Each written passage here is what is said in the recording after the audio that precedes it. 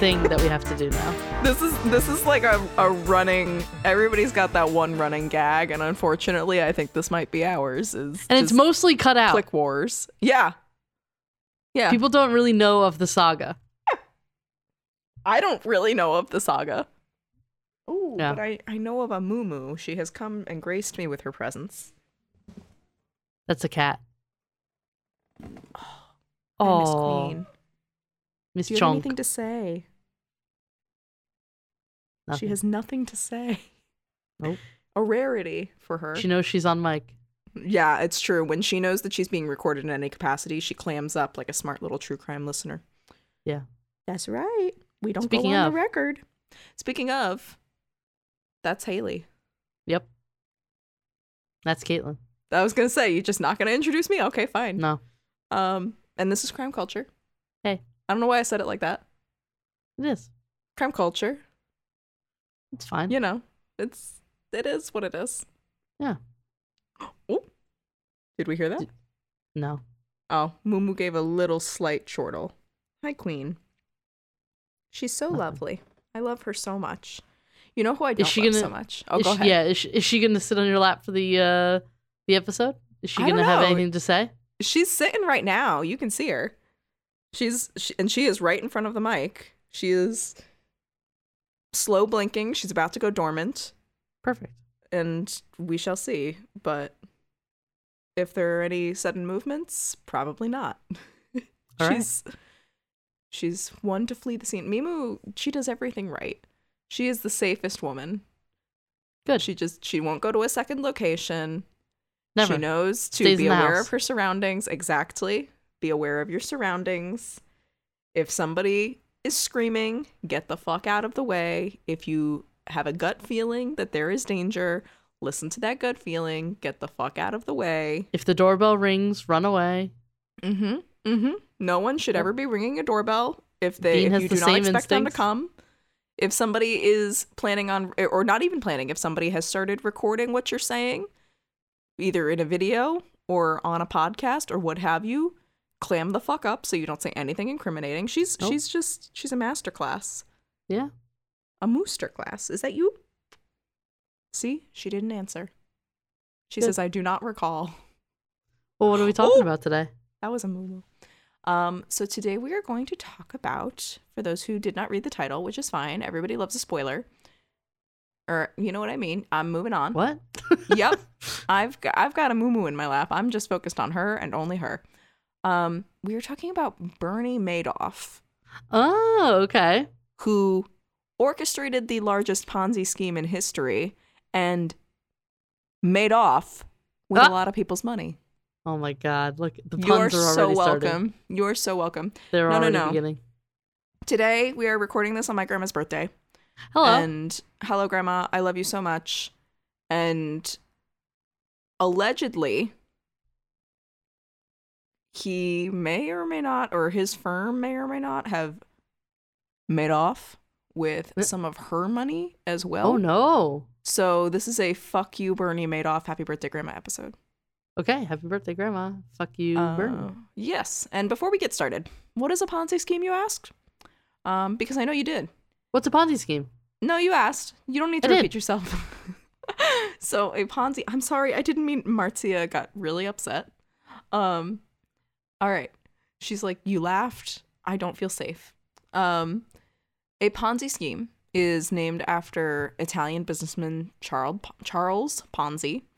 And it is a form of fraud that lures investors by convincing them that profits are coming from legitimate business activity, but in actuality, early investors are repaid with money acquired from later investors rather than from actual investments of income. And everybody but the scammers are left in the dark that other investors are actually the sources of these funds they are receiving. And if you want a perfect example of that, we did an episode on Firefest. Yes, we did. And yes, that was an event Ponzi scheme. Yes. And I think Ponzi schemes they've been in like the news recently. I think there was like somebody else that was caught with something, at least in like New York based news. I heard it on the radio. Oh, I don't know. I don't know. I don't know. And I don't know that any if more I details than Google- that because when the radio is on, it is my alarm clock in the morning, so I get like Mm. barely any notification of what is happening in the world. No, that is fine. Well, because if I were to Google it right now, because my Google search history is all fucked up, all that's going to come up is Bernie Madoff. Up, and there she goes. Farewell, my queen. So she doesn't want to hear this because I've been talking about it for nonstop. But to get into this, let's talk about the scammer of the hour. Bernard Lawrence Bernie Madoff was born the second of 3 children in Queens, New York. Some sources said Brooklyn. I am unsure. Okay. But New he York grew up- nonetheless. yeah. On April 29th, 1938, a day after my due date, for those who were concerned, I do not mean of my child, I mean of myself. To Sylvia Nay Muntner and Ralph Madoff.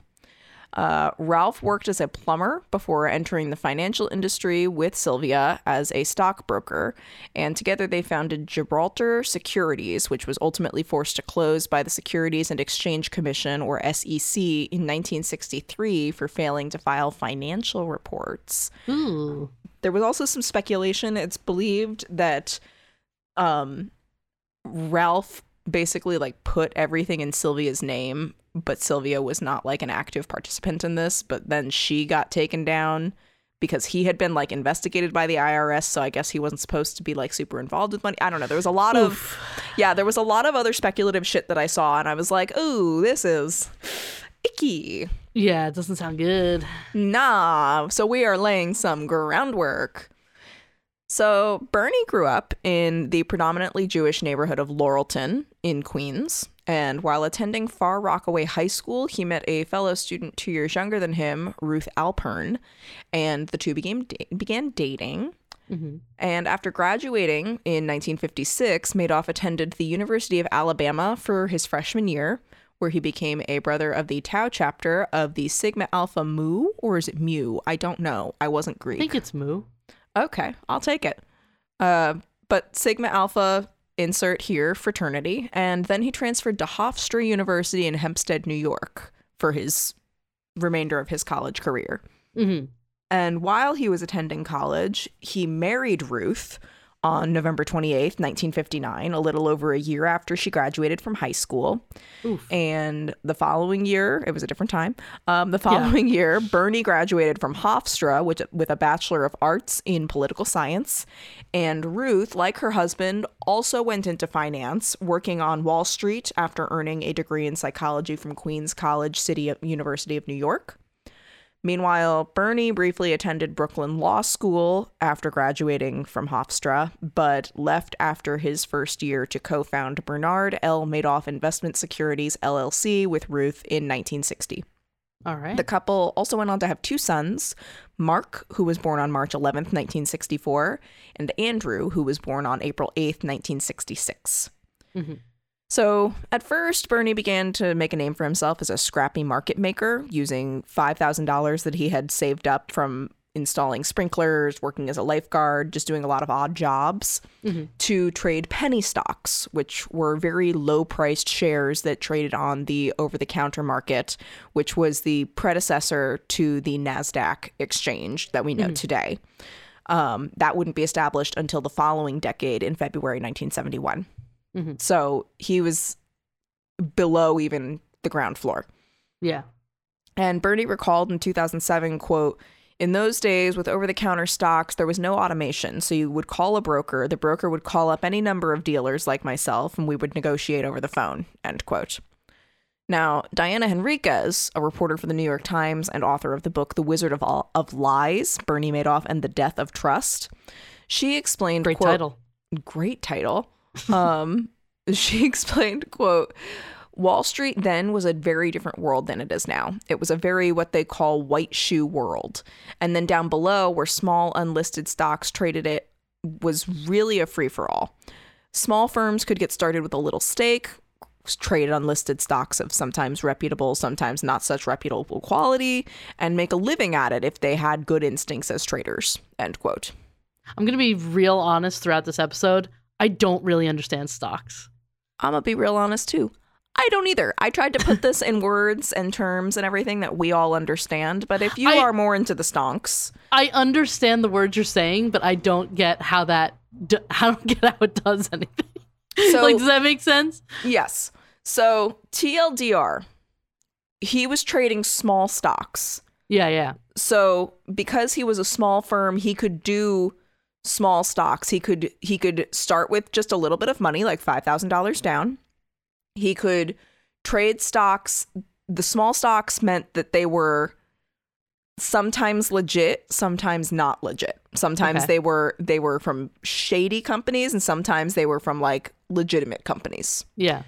And if you did that, you could still make a living at the time. Mm-hmm. It was different than the NASDAQ of today, where it's like everything needs to have like a specific name. Like, for example, Petco is Wolf, as I learned from my crossword puzzle this afternoon. Yeah, like, and everything's automated now. Like, before, you were talking to like actual people and like negotiating this type of stuff. Yes. Yeah. So Bernie later said in an extensive 2011 interview with New York Magazine journalist Steve Fishman that the simpler trades were at the time enough for him, telling him, quote, "I was perfectly happy to take the crumbs," end quote. And he gave the example of a client who wanted to sell just 8 bonds, and a bigger firm would have been like, get the fuck out of here. But his firm, he was like, yeah, we'll do that. Because it wasn't a big payout for them. But he was like, but if I did enough of them. So he worked out of Ruth's father. His name is Saul Alpern. He was an accountant. He worked out of his accounting firm in Midtown Manhattan, and he got his start by persuading family, friends, and others to invest with him. It's not known exactly when Madoff started managing money for clients, but according to SEC documents, by 1962, he was managing investments channeled through his father-in-law and one of his father-in-law's partners, Frank Avellino. But when the, quote, Kennedy slide, as it's called, flash crash, took 20% off the market in 1962, like it just fucking dipped, Bernie's father-in-law had to bail him out. He kind of just got fucked. Yeah. Ouch. This left Bernie with a chip on his shoulder because he felt that he wasn't part of the Wall Street in crowd, later telling Fishman, quote, "We were a small firm. We weren't a member of the New York Stock Exchange. It was very obvious," end quote. How many of these crimes have we talked about that literally just happened because of a man's fragile ego? Yeah. Yeah, pretty much all of them. Like, look at what's going on in Idaho right now. Apparently he was texting one of those, not even texting, sliding into one of his victims' DMs every morning, just being like, hey, what's up? Hey, what's up? Hey, what's up? So that's something, that's something fun that we get to be upset about now. I talked about a weird Instagram DM that I got on our Discord. Join our Discord. I talked about it with our Patreon tier, and it was a weird fucking thing that happened. I still can't unsee that DM. Yeah, I think about that more than I should. Yeah, but I mean, sometimes when someone DMs you a lot, maybe you should like tell some people because some shady shit might go down. And maybe if you're a white guy with a fragile ego, get therapy. I don't know. Maybe. You should just all get therapy regardless. I agree. I think we all should get therapy. Yeah. But yeah. So according to PBS, Michael Beans, Bynes, Bienes, he was an accountant. Because my cat's name is Bean. I like Bean. But he was an accountant who started working at Alpern and Avellino in 1968. And he remembered Bernie, quote, took a few straight accounts from Saul's people in the beginning. And then he said to his father-in-law, "No, I cannot handle small accounts like this. This is a pain in the neck and a pain in the butt," end quote. Well, it's pain just everywhere then. So why do you gotta... Yeah. Why do you gotta do the specifications? Beans then said that to make things easier, Alpern suggested that Bernie pool the small investors together. Alpern himself would then deal with the record-keeping issues. So Beans explained, quote, "Alpern gave Frank Avellino a piece, and I got a piece when I became partner," end quote. And as Henriquez pointed out, quote, "Madoff developed that investment advisory business at a time when the investment advisory business was far less regulated than it is now. Outside of the mutual fund world, which was regulated, investment advisors didn't operate in the kind of spotlight that they do today." So success finally did come to Bernie years later when he and his brother Peter began to build electronic trading capabilities, which Bernie would refer to as, quote, artificial intelligence, end quote. Okay.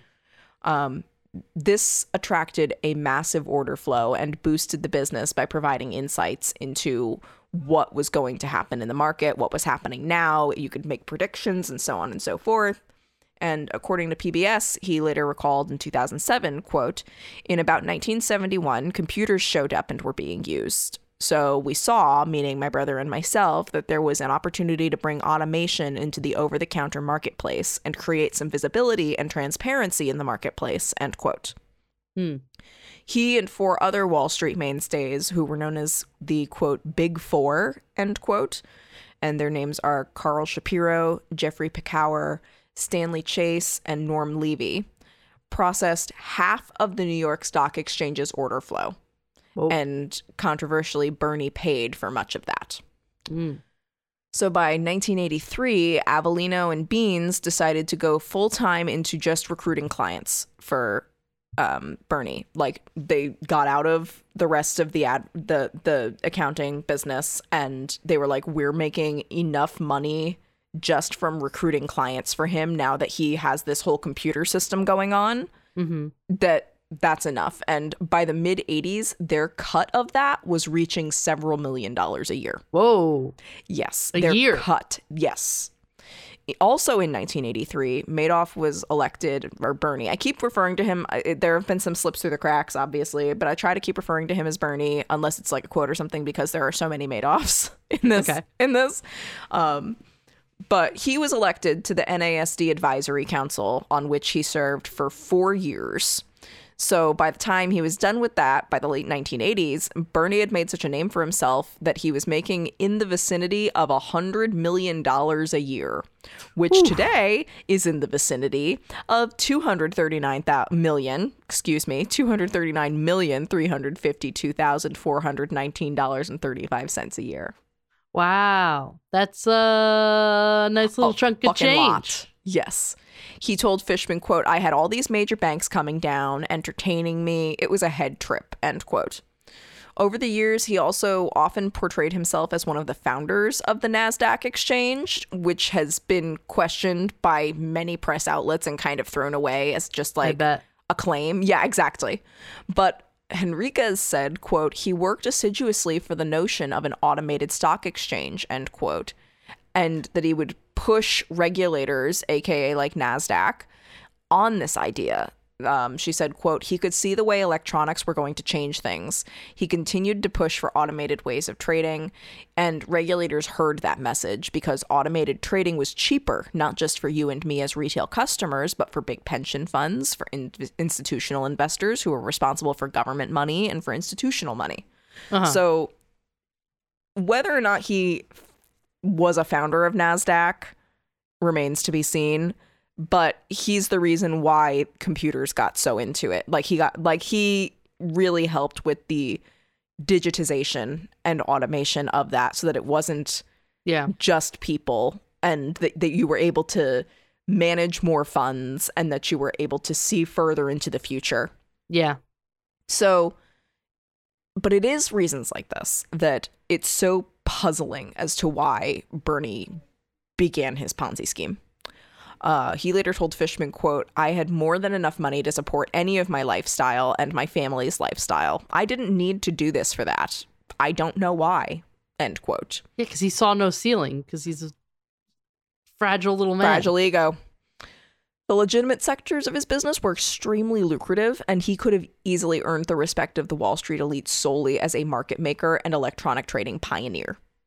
But to that point, it also sounded like he didn't really even have to work that much or that long for him to he had other people fielding clients for him. He had other people going to get clients. Like, yeah, he was working, I'm sure, but like he was building an empire without needing to do that. Yeah. But to that point, it is also not known exactly when the Ponzi scheme began. Bernie later testified that it started in the early 1990s, but his account manager, Frank DePascali, who had been working at the firm since 1975, said the fraud had been occurring, quote, for as long as I remember, end quote. Ooh. Furthermore, there was a paper trail of victims' claims that went on to display the complexity and just size of the investors that he betrayed, with documents indicating that the scam ran for more than 5 decades, beginning in the 1960s. Oof. Yeah. So Bernie, the way that he went about this was he attracted investors by promising to generate large, steady returns. So whether the market was up or down, he guaranteed like 10% of a return annually. So okay, you invest $100, you're gonna get a $10 return. Like, does that make sense? Yeah. Whether the market is up, whether the market is down, you're getting a return. Which typically, when the market is up, you get a return. When the market is down, you don't get a return. So he said that he did this through an investing strategy called split strike conversion, which, for what it's worth, is a legitimate trading strategy. But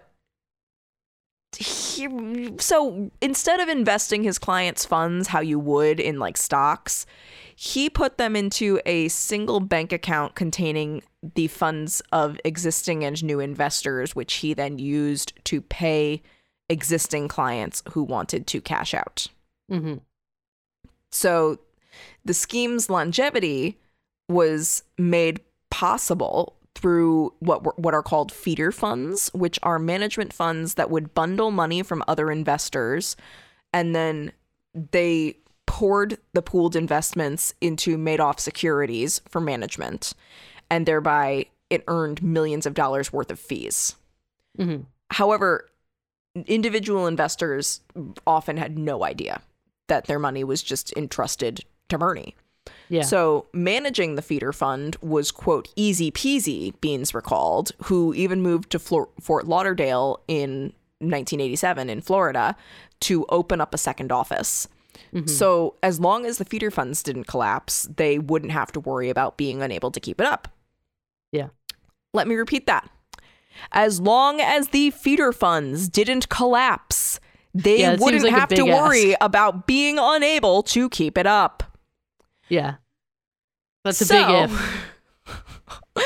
Specifically, to get clients, Bernie used his charm to target and cultivate close relationships with wealthy, influential businessmen in New York City, where he lived in a $7 million apartment on Manhattan's Upper East Side and even served as his building's chairman of the co-op board. I bet. And then he also would find these clients in Palm Beach, Florida, where the Madoffs in 1994 purchased an 8,700 square foot little parcel of home for $3.8 million, which in today money is about $7,610,179.49. I can't afford a home. Yeah, and also who needs that much home space? Yeah, I know. That's what I'm saying. Like, that's what are you running an orphanage? Like, no, they're running a Ponzi scheme. Yeah. So while in buying this house there, he joined the Palm Beach Country Club, where he searched for more targets of his scam. Mm-hmm. He then signed these businessmen on as investors, paid them these handsome returns, and then used their positive recommendations to other people to attract more investors. He also built up his reputation by developing relationships with financial regulators and created a front of respectability and generosity by doing a lot of charitable work. Which we will get into. One of the organizations that he worked with was Elie Wiesel's charity. And for those who don't know, Elie Wiesel is a Holocaust survivor. He's an author. His autobiography, Night, is a beautiful book. But that's the type of charity that he worked with, like the Elie Wiesel Foundation for Humanity and stuff like that. So, actually, here it is. So he worked with, and by that I mean defrauded, a number of nonprofits, and some of them had their funds nearly wiped out, including the Elie Wiesel Foundation for Peace and the global women's charity Hadassah Women's Zionist Organization of America. So he also used his friendship with an officer at Manhattan's Fifth Avenue Synagogue, J. Ezra Merkin, to approach the congregants of the synagogue and ultimately swindled $2.4 billion out of its members. Jesus. Yes. So Bernie further, in addition to being, he seems like a nice guy. He seems like a trustworthy guy. He also built up this reputation of exclusivity. Yeah. He would often turn clients away in a very like Tom fucking Haverford from Parks and Rec Entertainment 720 sort of move. So soon it became considered to be a mark of prestige to be admitted as a Madoff investor, because he would just turn everybody away at first and be like, oh, I can't take you on. I have so many clients and they're so important and I can only take the most important. And as more people joined, their money was being used to fund payouts to existing investors, as well as fee payments to his firm and allegedly to his family and friends. Yes, he was relying on all of these people to keep his lifestyle going, pretty much. Yes, they were paying everybody's way. Yeah. And they didn't know it. Yeah. And as long as these feed funds stayed going, feeder funds, stayed going, like he'd have money to pay these people out when they cashed out. Yeah. So Bernie repeatedly claimed that he was not entirely to blame for this scheme, telling Fishman, quote, I just allowed myself to be talked into something, and that's my fault. I thought I could extricate myself after a period of time. I thought it would be a very short period of time, but I just couldn't, end quote. I'm sure. Yeah, he never elaborated on exactly who it was that talked him into it. I am just going to leave this here, though. It is a fact that his scheme netted the Big Four hundreds of millions of dollars each. Yeah. With Bernie telling Fishman, quote, everybody was greedy. Everybody wanted to go on, and I just went along with it, end quote.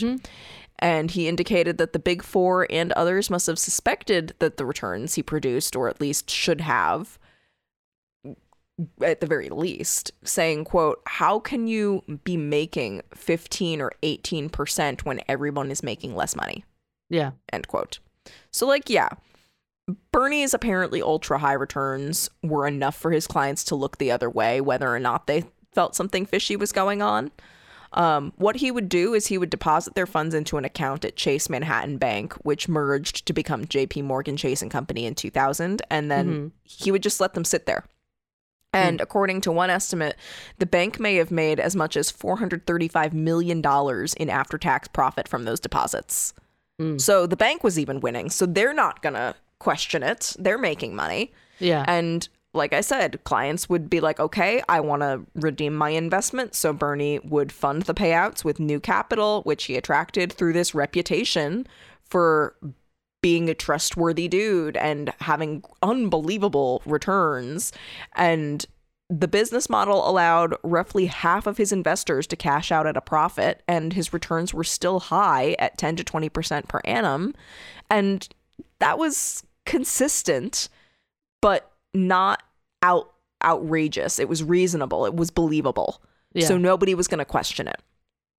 And as the Wall Street Journal reported in a now famous 1992 interview with Bernie, quote, Madoff insists the returns were really nothing special, given that the Standard & Poor's 500 stock index generated an average annual return of 16.3% between November 1982 and November 1992.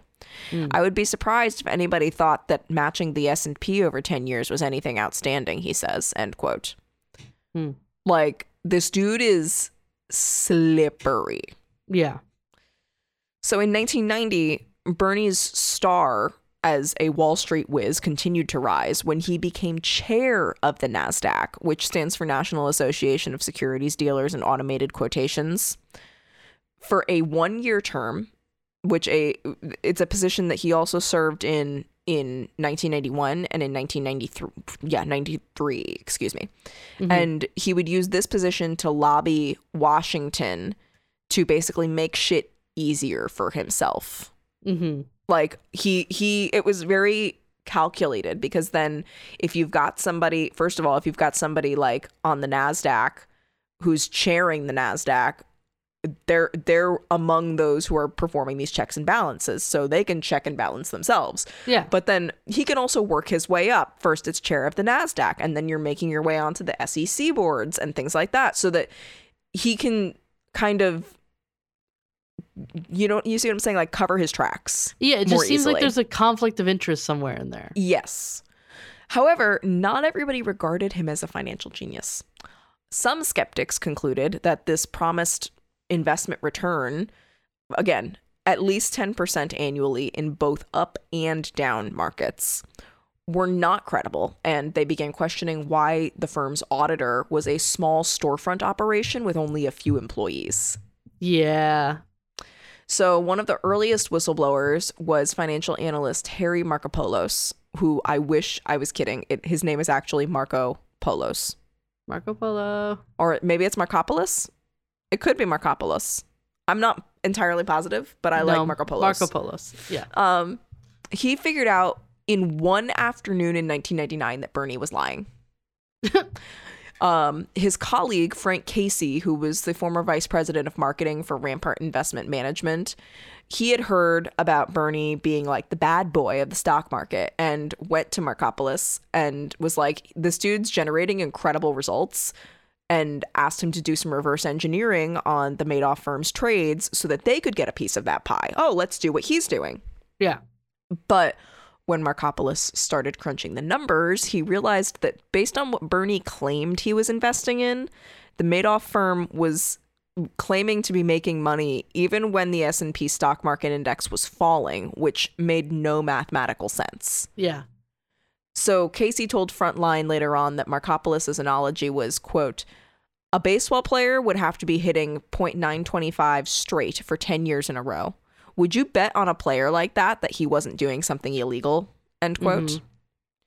So in May 2000, Markopolos filed his first complaint to the Securities and Exchange Commission, submitting an 8-page memo outlining his concerns to its Boston office, but the regulator ignored him.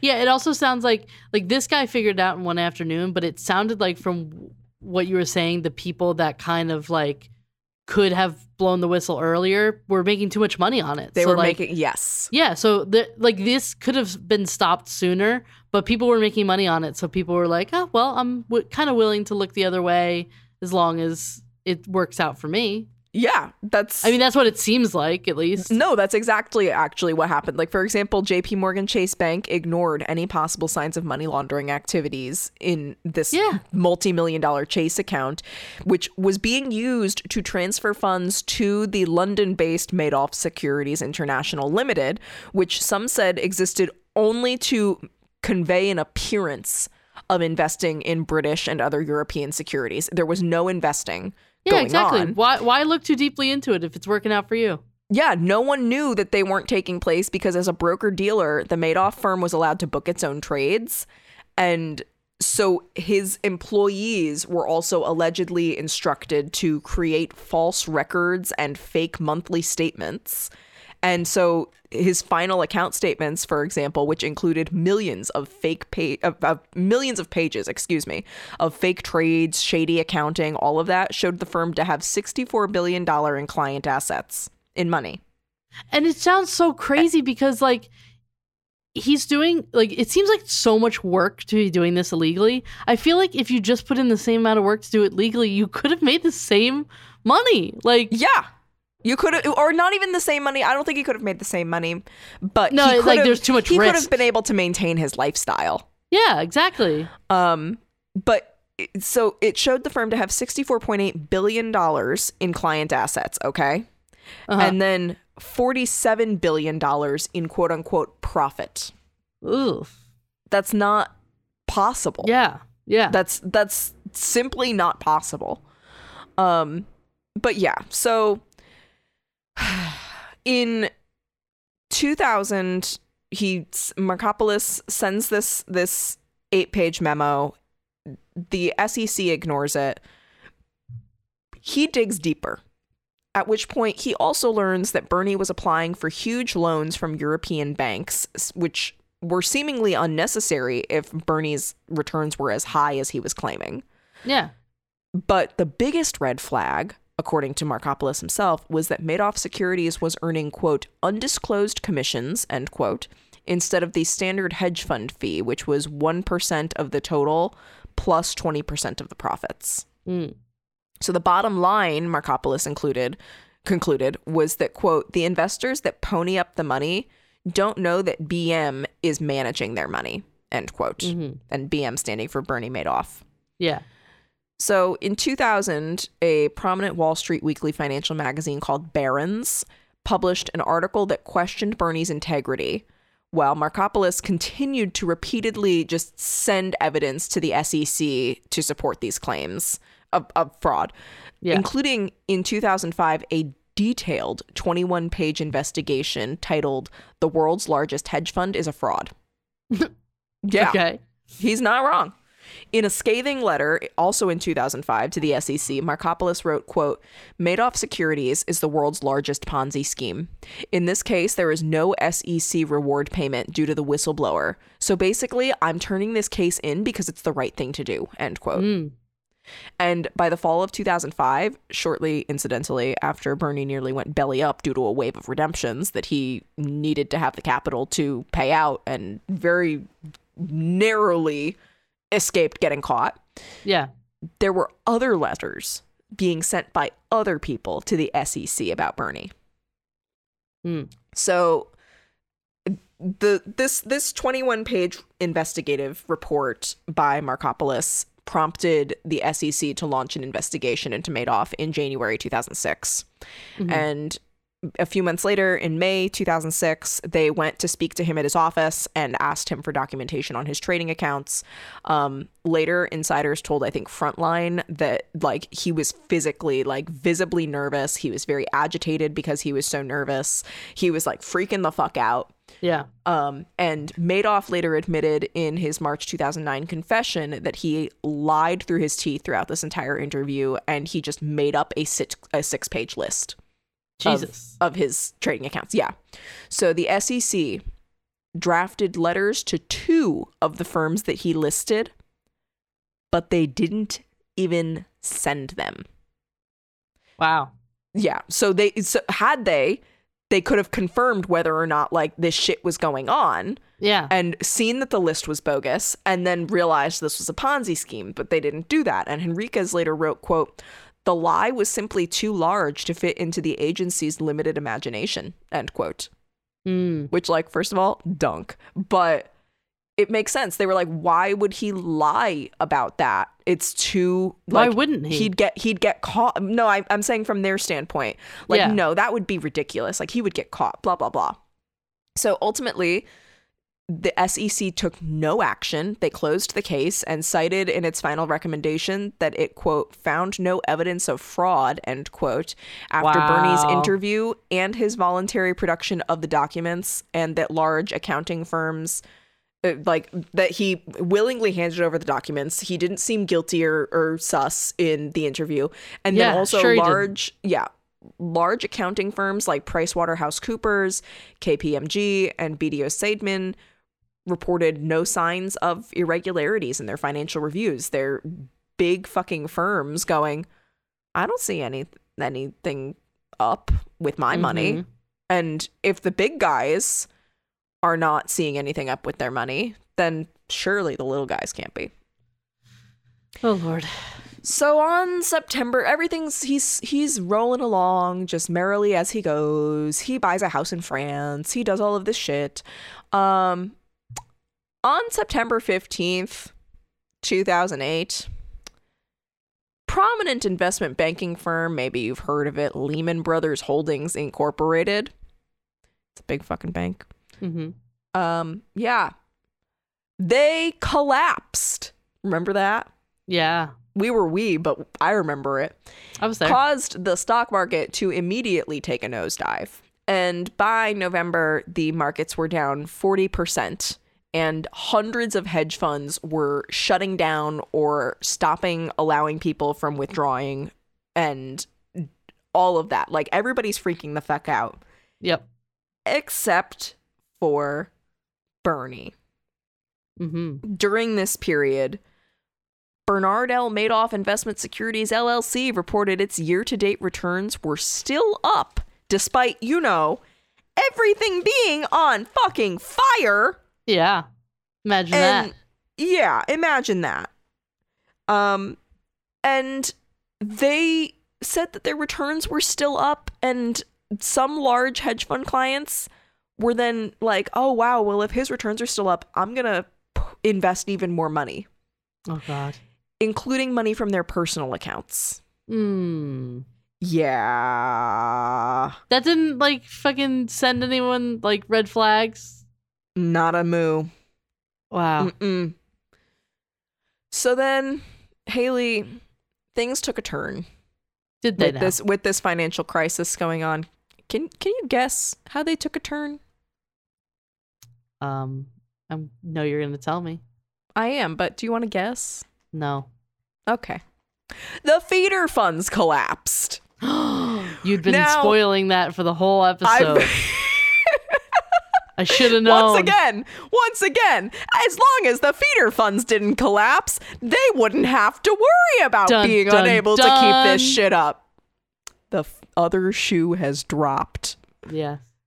So, again, Bernie funded people cashing in by attracting new investors and using their capital to pay out these other people. So if Haley gives me $20 and says, okay, I want my money back, and she's expecting a 10% return or more, then I have to give her $22. So I have to go to, I'm going to pick a random name, Lucian, and be like, yo, you should invest $22 with me and I'll give you your money back.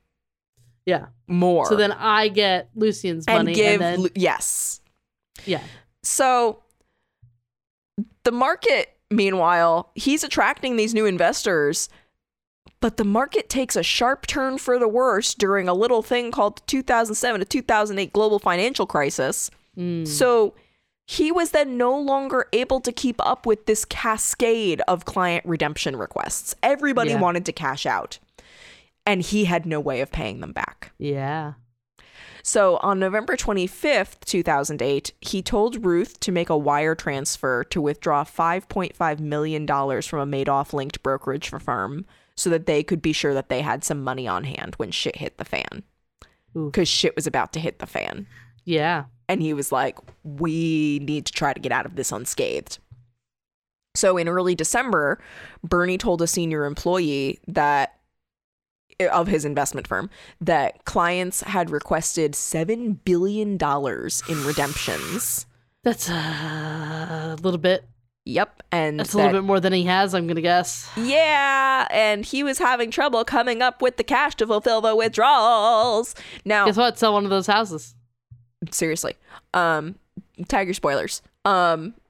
It's actually funny too, because I read in some accounts, I'm not sure of the extreme accuracy of this, but I also in some accounts read that this senior employee of his was one of his sons, and that his son was like, what are you talking about? And he was like, we can't talk about this in the office because I'm going to fucking lose it. I'm not going to be able to keep it together. And they had to go back to his apartment and talk. Yeah. Which on December 10th, 2008, they did exactly that. Bernie confessed his crimes to his sons in his, once again, $7 million Upper East Side apartment, who at this point, his sons were senior employees at his firm. And he said he was, quote, finished, that he had, quote, absolutely nothing, end quote, and explained that the business was, quote, all just one big lie, end quote, and, quote, basically a giant Ponzi scheme, end quote. Holy shit. So he fully loses it, comes clean. He estimated, they were like, what are we looking at here? And he estimated the fraud to be about $50 billion. Oh, that's like a number that it's like, I can't fathom that number. That's a fake number. Get ready for your mind to be fucking blown, because prosecutors later alleged that actually the combined balance on client statements was closer to $64.8 billion. That's like a joke amount. That's like 15 billion more. That's not a real number. I can't contemplate 15 billion. And this dude, it's 15 billion more than he estimated. No, it's like the thing is, you know how they give you that things like can you imagine like $1 million? Well, like $1 million is like $1 billion is like X amount. Like they try to put it into like real context. Like I can't even understand it. I can't understand a single $1 billion.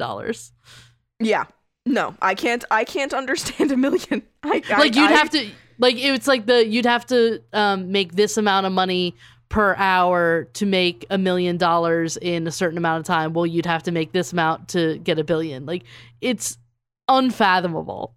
Yeah, it's fucking gross. Like, for comparison's sake, the 10th richest person in the world, Larry Page, who is the co-founder and board member of Alphabet, fucking Google. Yeah. His net worth is $83.7 billion. So this is just like, we'll round like $20 billion less than this dude's net worth. That's a joke. Girl. Meanwhile, at her husband's request, Ruth withdrew another $10 million from the bank that same day. Fucking drop in the bucket, man. No, like patting their pockets. Yeah. Like he's like, better make that another 10. Yeah. Like, I'm telling our sons, we're gonna need to hurry this the fuck up. Like, where do you think you're gonna go, my dude? Like, well, Bernie told his sons that he planned to surrender to the sorority. He planned to pledge. No, he planned to surrender to the authorities within a week, in a week. Mm-hmm. And that first, though, he wanted to use the $200 to $3 million he had left, $200 to $300 million, excuse me, to pay certain employees as well as family and friends, so that they did not get fucked over. You don't think the feds are going to come after that money? Wait. However, the following morning, on December 11th, 2008, Mark and Andrew Madoff showed up at their father's apartment with the FBI. Yeah. Bernie later told Fishman, quote, "The afternoon I told them all, they immediately left. They went to a lawyer. The lawyer said, you got to turn your father in. They went, did that, and then I never saw them again." End quote. Wow. After speaking to his sons at the door, the FBI knocked on the door and asked if there was an innocent explanation for all of this, to which he responded, no, it was, quote, one big lie, end quote. I mean, at least he's being truthful now. Yeah, now. Now that he can't lie his way out of it. Because again, remember, he almost got caught in 2005. And you know what? Why didn't you just stop then? You already knew you were doing this for no reason. Like, you were literally doing it because you could. Yeah. So he was arrested, but then freed on a $10 million bond. And the following day, his assets were frozen. Yeah. But despite their Judas-esque betrayal of their father and the Scooby-Doo-like reality of this case that he would have gotten away with it too if it weren't for his meddling kids and that dumb recession, Bernie remained adamant that his sons were not aware of this scheme prior to his confession. I did the math. His sons were like 44 and 46, and they were senior people at this firm. Yeah, again, they were making money from this, so why look into it? They owed him money. One of his sons owed him something like $22 million, and the other one owed him like $9.8 million because he like helped them buy their homes and he helped them with like their families and stuff like that. So like they were in debt to their parents. Also, and if their you're a parents millionaire, had like none of this money. If you're a millionaire and like you're gonna like help your kids buy their homes, just buy them a home. Like. You're not even a millionaire, like a billionaire. You're making money. Like, why wouldn't you just do that for your children? I don't know. Whatever. I don't know. So, on December 17th, 2008, Ruth surrendered her passport, and Bernie was placed on house arrest in their apartment and ordered to wear an electronic tag after failing to find anyone outside his family willing to guarantee his $10 million bail. Aw, like a little dog with like a little electric shock collar, yeah. Aw. But again, like fence. I feel awful for him being stuck in his $7 million apartment in the Upper East Side. That must be really hard for him. Yeah, right? As opposed to Shutter Prison. On December 23rd, 2008, French aristocrat and hedge fund manager Thierry, Thierry, de la Vieille-Huchet? Sure. I think is how you pronounce it. I had it written down and I'm not understanding the phonetic spelling of my own notes. Felix is now here. He has arrived. So he was trying to recover about $1.5 billion in funds that he had invested with Madoff on behalf of wealthy Europeans, including the owner of L'Oreal, Liliane Bettencourt, who was the world's wealthiest woman.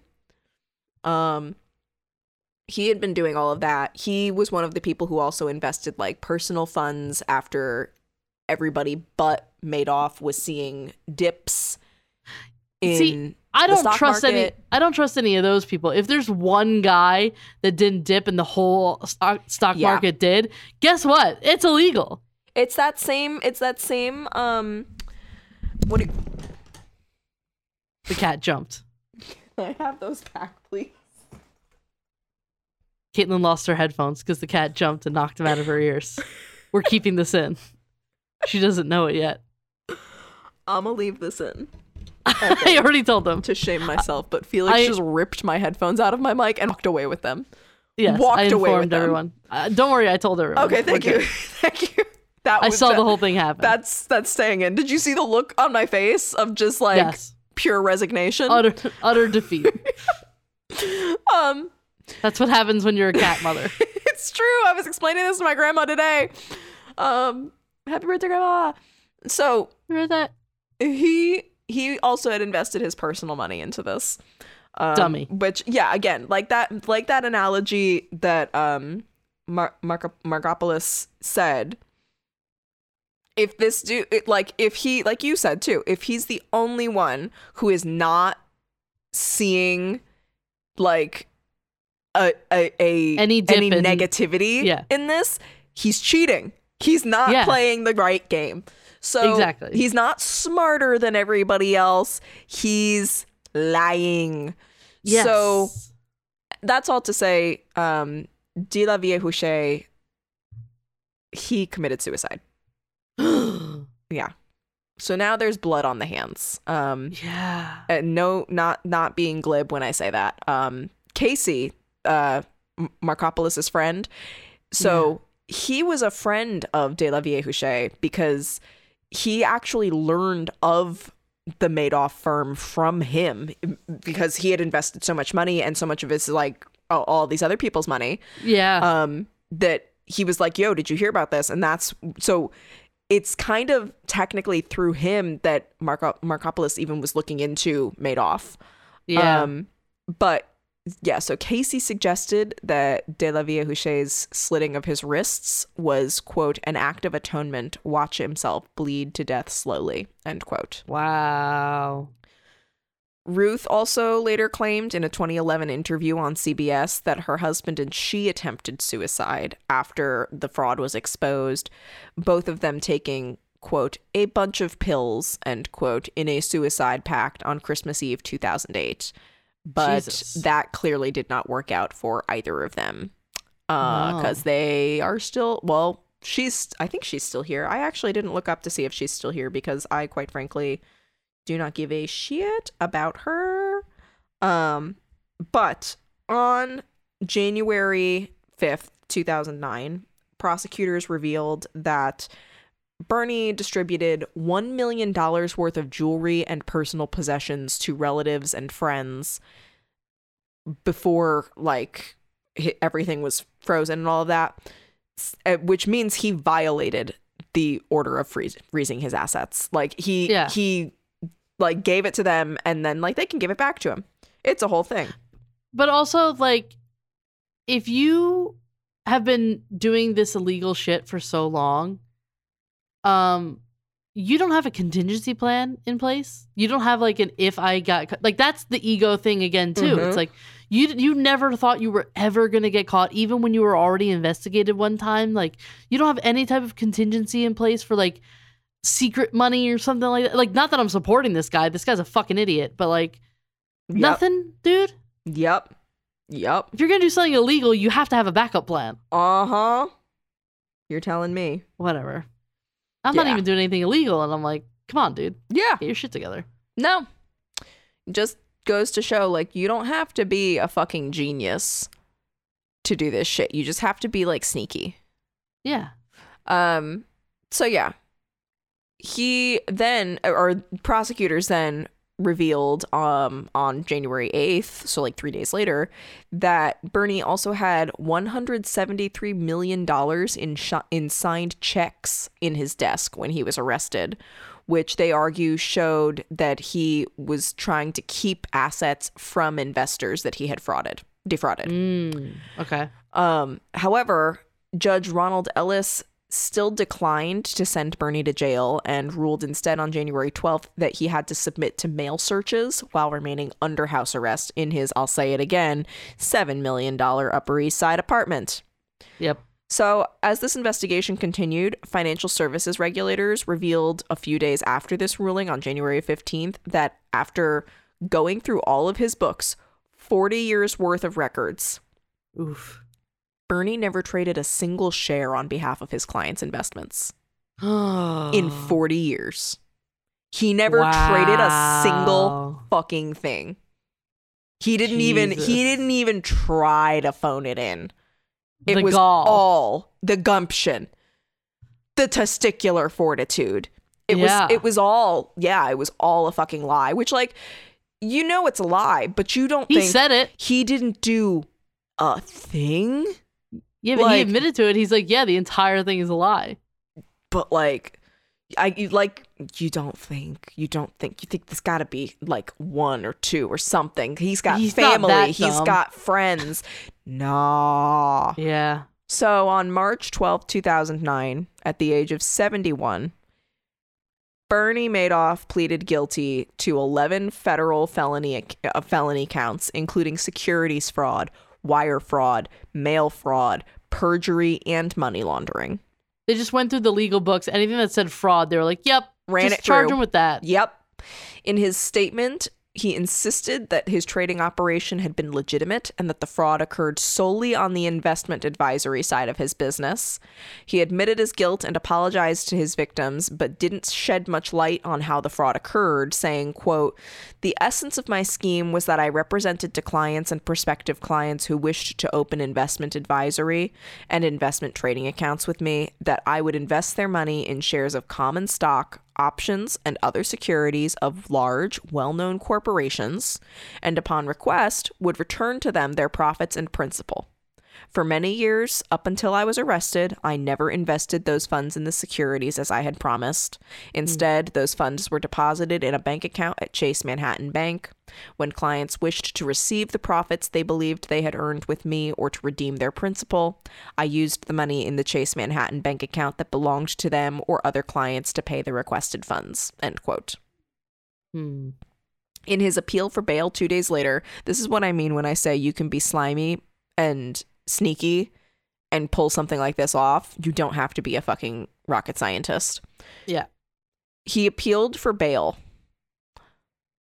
While doing so, he revealed his wife's huge fortune, which was seized by U.S. authorities on March 16th. Yeah. He was like, "I've got bail money. My wife has it." Yeah. My dude. She took it out right before I went to jail. Fucking stupid. No, it was even more than that. According to a March 13th, 2009 filing, Bernie and Ruth Madoff were worth up to $126 million, plus an estimated $700 million for the value of his business interest in Bernard L. Madoff Investment Securities, LLC. Wild. Yeah. On June 11th, 2009, one of Bernie's victims, 65-year-old William Foxton, also committed suicide amid claims that he was unable to face the shame of losing his family's savings through a Ponzi scheme. Jesus. Yeah. By June 16th, over 100 of Bernie's former clients had presented statements outlining the just utter devastation that had wreaked havoc on their lives to the federal judge presiding over the case, Judge Denny Chin. One of these was Cheryl Weinstein, the former chief financial officer of Hadassah, that global women's charity. Yeah. She called Bernie a, quote, beast, and reported that as of 1997, Hadassah had invested a total of $40 million with the Madoff firm, and that by the end of 2008, it had withdrawn more than $130 million from its Madoff accounts, and contends its accounts were valued at $90 million at the time of Madoff's arrest. She also revealed in a memoir published in August, so 2 months later, titled Madoff's Other Secret: Love, Money, Bernie, and Me, that she and Madoff had an affair more than 20 years earlier to add insult to injury. Ooh. Yeah, he's got his wife doing the dirty work here, and he's got a little piece on the side. Of course he does. Finally, on June 29th, 2009, Judge Chin sentenced Bernie Madoff to 150 years in prison for his crimes, which he called, quote, extraordinarily evil, end quote. And no, isn't I think, what's his face? Ariel Castro, I think he got 3 life terms plus 1,000 years or something like that. Something like that. Yeah. I mean, and this is up there, in my opinion. Like, he ruined people's lives, and those people who killed themselves, their blood is on his hands. Yeah, he should get fucking, what was it, $90 billion? Manslaughter. No, that's what he should get 90 billion years or whatever. One for every dollar that he stole from people, that he defrauded out of people. Well, it's funny you say that, because Judge Chin also ordered him to forfeit $170 billion as restitution. Yeah. Which led U.S. Marshals to auction off 3 of his homes: his Palm Beach, Florida mansion, an oceanfront residence in Montauk, New York, which he purchased in 1980 for $250,000, or about $900,476.33 today, and his home in France. Bye. Have jewelry. Fun. I'm not even done. So the houses, jewelry, and 4 boats. Including, because you need all 4 of them. You need all 4 of them. You're gonna go all 4 of them at once. You're gonna sail all 4 in the prison yard. This included a 55-foot, or for our international listeners, a 17 meter. 17 million. I'm used to seeing the M's, and I'm thinking in the millions. Yes, the conversion is wild. A 55-foot or 17 meter sport fishing yacht named Bull. Great. Why would you name them that? But yeah, so the U.S. Marshals auctioned all of this off in September 2009 as part of this 170 billion in restitution. Yeah. And on July 29th, 2009, Bernie told a lawyer that he was, quote, amazed that he got away with it, end quote, for so long, and thought several times when meeting SEC officials that, quote, they got me, end quote.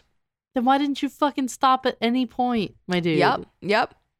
Ruth, who was not accused of any wrongdoing, was given $2.5 million to live off of. And that is it. Why? I don't know, but as of February 2016, she was renting a 1-bedroom, 989 square foot apartment in Connecticut. No more limos, just a Toyota Prius. And just is trying her best. She keeps to herself. She visits her grandchildren. She really loves... Change her name, hopefully? Nope. Really loves library books, though. And... That's a bold move, not to change her name after something like that. Yep. Well, she kind of had some issues with this. Like, we'll get into it. So on March 18th, 2010, the Wall Street Journal reported that Bernie was assaulted by another inmate in December 2009. So 3 months after this assault happens, the Wall Street Journal gets wind of this and reports on it. They said that the assailant was an inmate serving time for a drug conviction who believed Bernie owed him money, that he was a victim of this scheme. Bernie kind of owed everybody money. So yes. Multiple sources. Likely. Yeah. Multiple sources, including a current inmate, a former inmate, and an employee of the prison, said that Bernie suffered a broken nose, fractured ribs, and cuts to his head and face. But in response to the report, the Bureau of Prisons spokeswoman, Denise Simmons, said, quote, we have no knowledge or information to confirm he was assaulted, end quote. Like, a literal turning of the blind eye. Yeah, I mean, I don't think anyone should be assaulted in prison. No. Yeah, no one should be assaulted in prison. And this goes to show just how fucked up the prison system is. That, like, because if they'll turn a blind eye for, like, Bernie Madoff, what are they going to do for, like, somebody more innocent? Yeah. But Bernie continuously, even after this, insisted that he acted alone. However, several of his colleagues, like, were immediately, like, nailed. 6 days after Bernie was charged, his accountant David G. Freeling was also charged with securities fraud, but it was later revealed that he had been unaware of a Ponzi scheme and that after cooperating with prosecutors, ultimately served no prison time. Mm. In November 2011, former Madoff employee David Kugel pled guilty to charges that arose out of the scheme, admitting to helping Madoff create a phony paper trail and the false account statements that were supplied to clients. Mm-hmm. On December 11th, 2010, the 2-year anniversary of the day that Madoff's fraud was exposed and authorities went and arrested him at his apartment, Bernie and Ruth's elder son, Mark, committed suicide in his own apartment. Oh my gosh. Yes. And it was at this point that what you were saying before, like, why didn't Ruth change her name and everything? After Mark killed himself, Ruth stopped visiting Bernie in prison. That was it for her. She apparently threatened to file for divorce. She never made good on it. But if anybody wanted to speak to him, they would have to do it through her, but she never contacted him again. That was it. Yeah, like, they could have had, like, a fucking good life, and, like, kids would have been great and everything, but yeah, and now her grandchildren fucked it all up. And their grandchildren are without a father. They are without a son. Their other son was without a brother. Just because you couldn't live on a couple $1 million, you needed to have. I can give him a master class on how to live on less. Like, I'm very good at it. I know people who live on even less than that. And let's not forget also that several of Bernie's investors, like De La Vieille Huchet, I'm trying, but I'm not good at it. Like De La Vieille Huchet and Foxton, they killed themselves. Again, just so much blood on his hands. Meanwhile, his other son, Andy, died of cancer at the age of 48 on September 3rd, 2014. So Ruth has no children left. Yeah. She's got grandchildren. That's it. Yeah. And on February 17th, 2022, Madoff's sister, 87-year-old Sandra Weiner, and her 90-year-old husband, Marvin, were both found dead of gunshot wounds in their Boynton Beach, Florida home in what police believed to be a possible murder-suicide. And that brings us to Bernie Madoff himself. Whatever happened to this fucking guy? Well, in addition to suffering a heart attack in December 2013, on February 5th, 2020, his lawyers requested that he be released early from prison, claiming that he was suffering from a terminal kidney disease believed to be end-stage renal disease and chronic kidney failure, which would kill him within 18 months. Yeah. However, Bernie, who was otherwise known as prisoner number 61727-054, was... rolls off the tongue. 24601 who? He was denied compassionate release and remained at the Butner Federal Correctional Complex in North Carolina, which is a low minimum to medium security prison. Okay.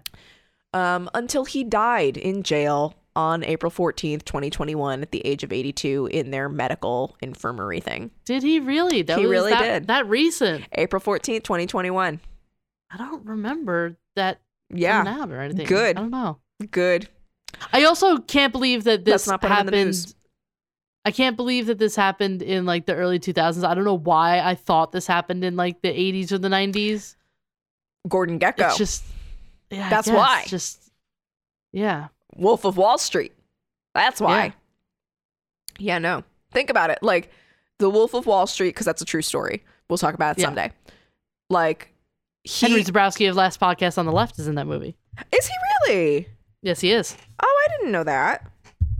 But they talk about it a lot on the podcast.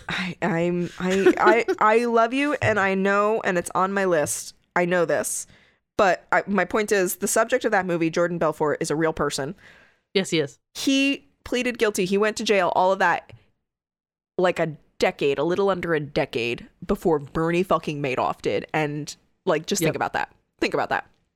So yeah. And this wasn't like on people's minds to be aware of something like this ever happening again. But this guy got caught and Bernie Madoff and his idiocy didn't get caught yet. Like, girl. So yeah. Yeah. So, but Bernie Madoff losing everything and spending the rest of his life in jail doesn't discount. Honestly, to me, it seems like a far easier punishment. What the thousands of victims of this scheme had to endure. Like, they lost their life savings. They like again, whether or not this actually did happen to my grandmother, I do know for a fact, like, she lost all of her money. Yeah. It shouldn't matter because it happened to someone you know and love, but when it does, it's just that it's that much worse. Like, a little old lady. Like, think about all of the little old ladies. Like, she's gonna fucking call me and reach through the phone and bop me on the head for calling her a little old lady. But so a New York lawyer who was tasked with overseeing the liquidation of Bernie's firm in bankruptcy court, Irving Picard, no relation. I know you're thinking Star Trek, no relation. I was immediately. He began assisting these victimized investors by suing those who profited from the Ponzi scheme. Mm-hmm. By April 2021, he had recovered nearly $14 billion. Woo! Yeah. In addition, a Madoff Victim Fund, MVF for short, was created in 2013 to help compensate the people Bernie defrauded. But the Department of Justice didn't start paying out any of the roughly $4 billion in the fund until late 2017. And a former SEC chair overseeing the fund, Richard Breeden, noted that thousands of the claims were from, quote, indirect investors, end quote. So basically those people put money into funds that Bernie had invested in during this scheme. Yeah. So they didn't even, that's what I mean when I was saying, like, the big guys weren't seeing a big thing out of this. It was the little guys that were getting fucked. Yeah. So since they weren't direct victims, Breeden and his team had to sift through thousands and thousands and thousands of these claims only to reject many of them, because he said he based most of his decisions on a single rule. Did the person in question put more money into Bernie's funds than they took out? And he estimated that the number of feeder investors was over 11,000 people. Wow. Yes. So these giants are making all of this money on the backs of 11,000 plus people, little people. So in a September 2021 update for the Madoff Victim Fund, Breeden wrote, quote, MVF is thrilled to announce a new distribution totaling $568,648,065 to 30,539 victims of the crimes committed at Madoff Securities. Wow. Measured by the number of victims paid, this is our largest distribution yet, end quote. Mm-hmm. So with the completion of what was the 7th distribution of funds in September 2021, approximately $3.762 billion has been distributed to 39,494 Madoff victims in the United States and around the world. Jeez. Breeden also noted that by that point, they had recovered 81.35% for victims. That's not nothing. No, it's not nothing. That's a lot. Yeah. And to get into the pop culture side of things, Bernie Madoff has been depicted as a financial villain in the media and pop culture almost exclusively. Like, after all, all right, listen.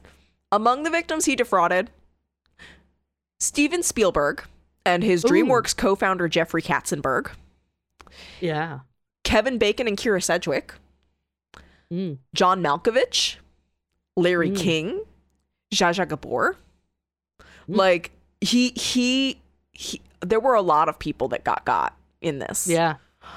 And so, as an example of pop culture just fucking wailing on this guy, in the season 7 finale of Curb Your Enthusiasm on HBO, which aired on November 22nd, 2009. So this is fresh. This is like less than a year after he got arrested. Yeah. Jason Alexander, so it's like a Seinfeld reunion sort of thing, like show within a show thing. Jason Alexander reprised his role as George Costanza on Seinfeld. And there was this plot line about how his character was swindled by Bernie Madoff himself and lost all of his earnings from a fictional app he invented called iToilet, which directed users to the nearest public toilet anywhere in the world, because for those who have seen Seinfeld, that was like George's talent, is he could find the nearest public toilet. Yeah. So the episode has a 9.2 out of 10 on IMDb with nearly 2,000 ratings, which is big for an episode of a TV show. Yeah. And you can watch it along with all the rest of Curb Your Enthusiasm on HBO Max or wherever you get your HBO. Yeah. And on February 3rd and 4th, 2016, the ABC miniseries Madoff premiered, starring Richard Dreyfuss and Blythe Danner as Bernard and Ruth Madoff. Mm-hmm. And the miniseries has a 7.4 out of 10 on IMDb with 2,500 ratings, an 81% Google score, and a 68% tomato meter rating on Rotten Tomatoes. Wow. Yeah, so it was well received.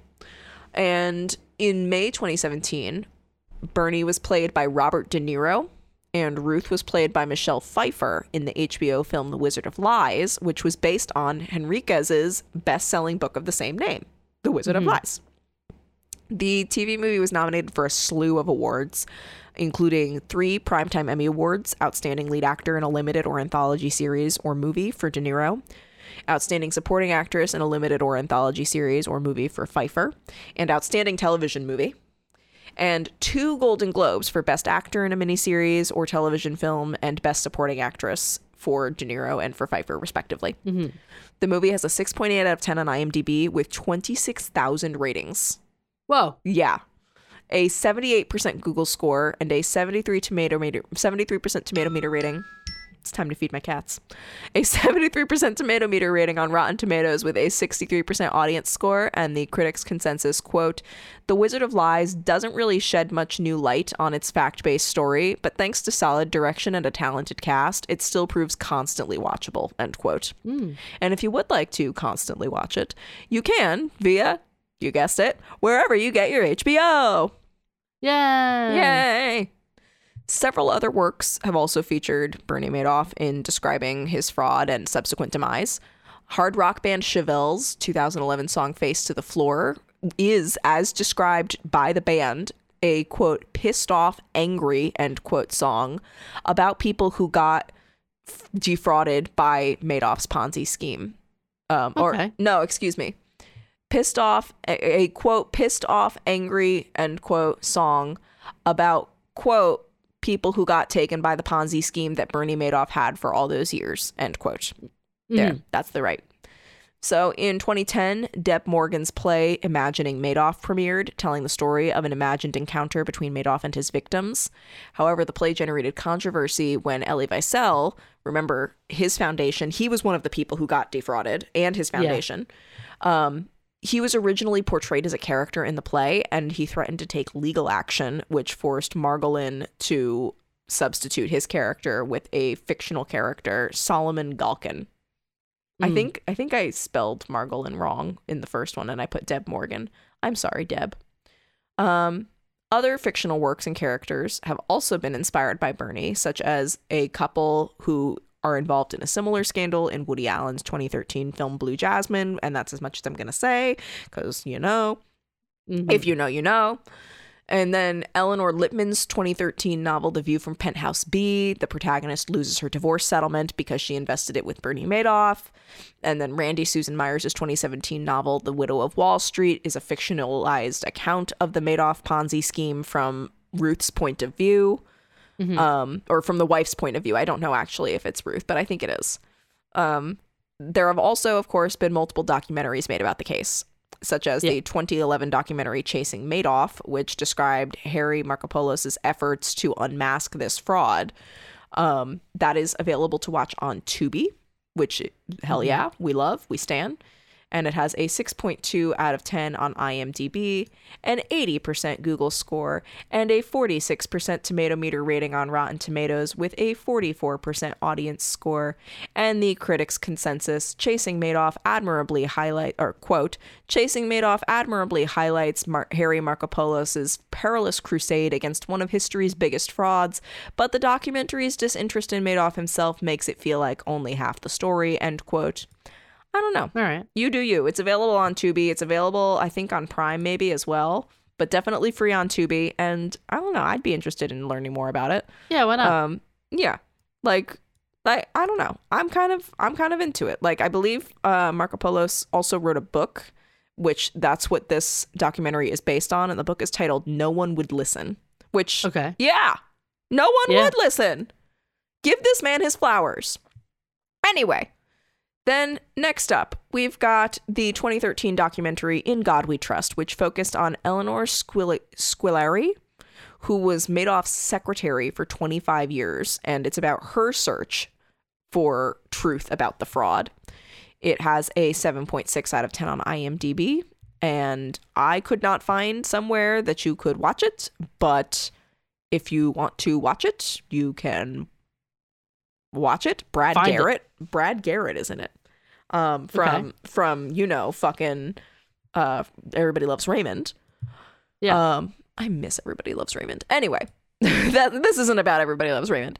Also, the 2021 docudrama A Kaddish for Bernie Madoff, which was created by musician/poet Alicia Jo Rabins and directed by Alicia J. Rose, tells the story of Madoff and the system that allowed him to function for decades through Rabins' eyes, who watched the financial crash from her 9th floor studio in an abandoned office building on Wall Street. Wow. Yeah. That you can rent to watch. It's kind of like a musical memoir / narrative fantasy, according to the docudrama's website. Yeah. And it has a 5.3 out of 10 on IMDb, and you can rent it pretty much anywhere. Okay. But most recently, literally just a few weeks ago on January 4th, 2023, Netflix released the 4-episode docuseries, and I want to put this out here now. I did not plan for this to happen. I was like, when is Grandma's next birthday that we can like do this on? And I was like, hell yeah, let's go. This has been on the list for a while. It's been here for a minute. Netflix literally just released the 4-episode docuseries Madoff, the Monster of Wall Street, directed by none other than the true crime documentarian of the hour. The true crime documentarian of our Joe Berlinger. Always Joe Berlinger. Always Joe Berlinger. A darling of the true crime section of Netflix. A documentary darling. And sure enough, he remains to be a documentary darling. It's 4 parts. This series has a 7.3 out of 10 on IMDb, a 91% Google score. Wow. An 88% tomato meter rating on Rotten Tomatoes with a 77% audience score. Well, damn. I know. He did it again. Always doing it. He did it again. Man. Joe Berlinger, man. And so, yeah, you can watch it on Netflix, obviously. And that's all we wrote. Yeah. By we, I mean me. I mean, the cats helped, but of course they did. That's so fascinating. I have heard, obviously, I've heard the name Bernie Madoff for like my whole adolescence. Existence, yes. Yeah. Exactly. See, like, again, it seems much longer than I would have remembered. Yeah. But yeah, I guess I didn't like look too fucking deep into that. I knew he did financial bad stuff, but yeah. I never knew all the details, but wow, what a piece of shit. He sucked. And he made off with other people's money. There we go again. I had to do it twice. He shouldn't have been named that. Maybe if he was named like, I don't know, not a fraud. Bernie not a fraud? Works for me. Like, sure, why not? Think about it. Harry Markopolis, it kind of looks like Marco Polo. What do? You go Marco Polo. You find that bitch. He found that bitch. Yeah. So, like, I'm just saying, the names. Names mean something. They mean something. They mean something. Stop naming your children after fighter jets. Okay. It benefits no one, especially the child. It's true. Mm-hmm. Mm-hmm. All right. Well, our website is crimeculturepodcast.tumblr.com. We also have Facebook, Instagram, Twitter, Patreon, and we have a Discord. You got to message us for the invite link. Message us on any of our social medias. Just DM us. You could also email us at crimeculturepod@gmail.com. We will send you the link. We have fun over there. And I think that's it. Next week is the last episode of the month. It's our Patreon pick. Mm-hmm. So join us for that. Patrons, go vote. So we know what we're talking about. And we'll see you next Tuesday. No, we won't. I have my warm fuzzy or whatever we're calling it. Oh, yes, I forgot. You have your and I was palate cleanser. This time. I was prepared. Okay, tell me your palate cleanser. All right. This one's for my music buddies. If anybody that likes music, if anybody likes music, if anybody is looking for new music, I got new music for you. And tell me about it. That would be Renee Rapp's new album, Everything to Everyone. I love it. I think it's delightful. Haley, you would know Renee Rapp because she was Regina George in the Mean Girls musical and will be reprising her role in the Mean Girls musical movie that is coming out. That Haley did not believe me when I told her it was coming, and I was like, no girl, it is. And then they announced it and Haley was like, what the fuck, why would they do this? And I was like, I tried to warn you. I tried to warn you.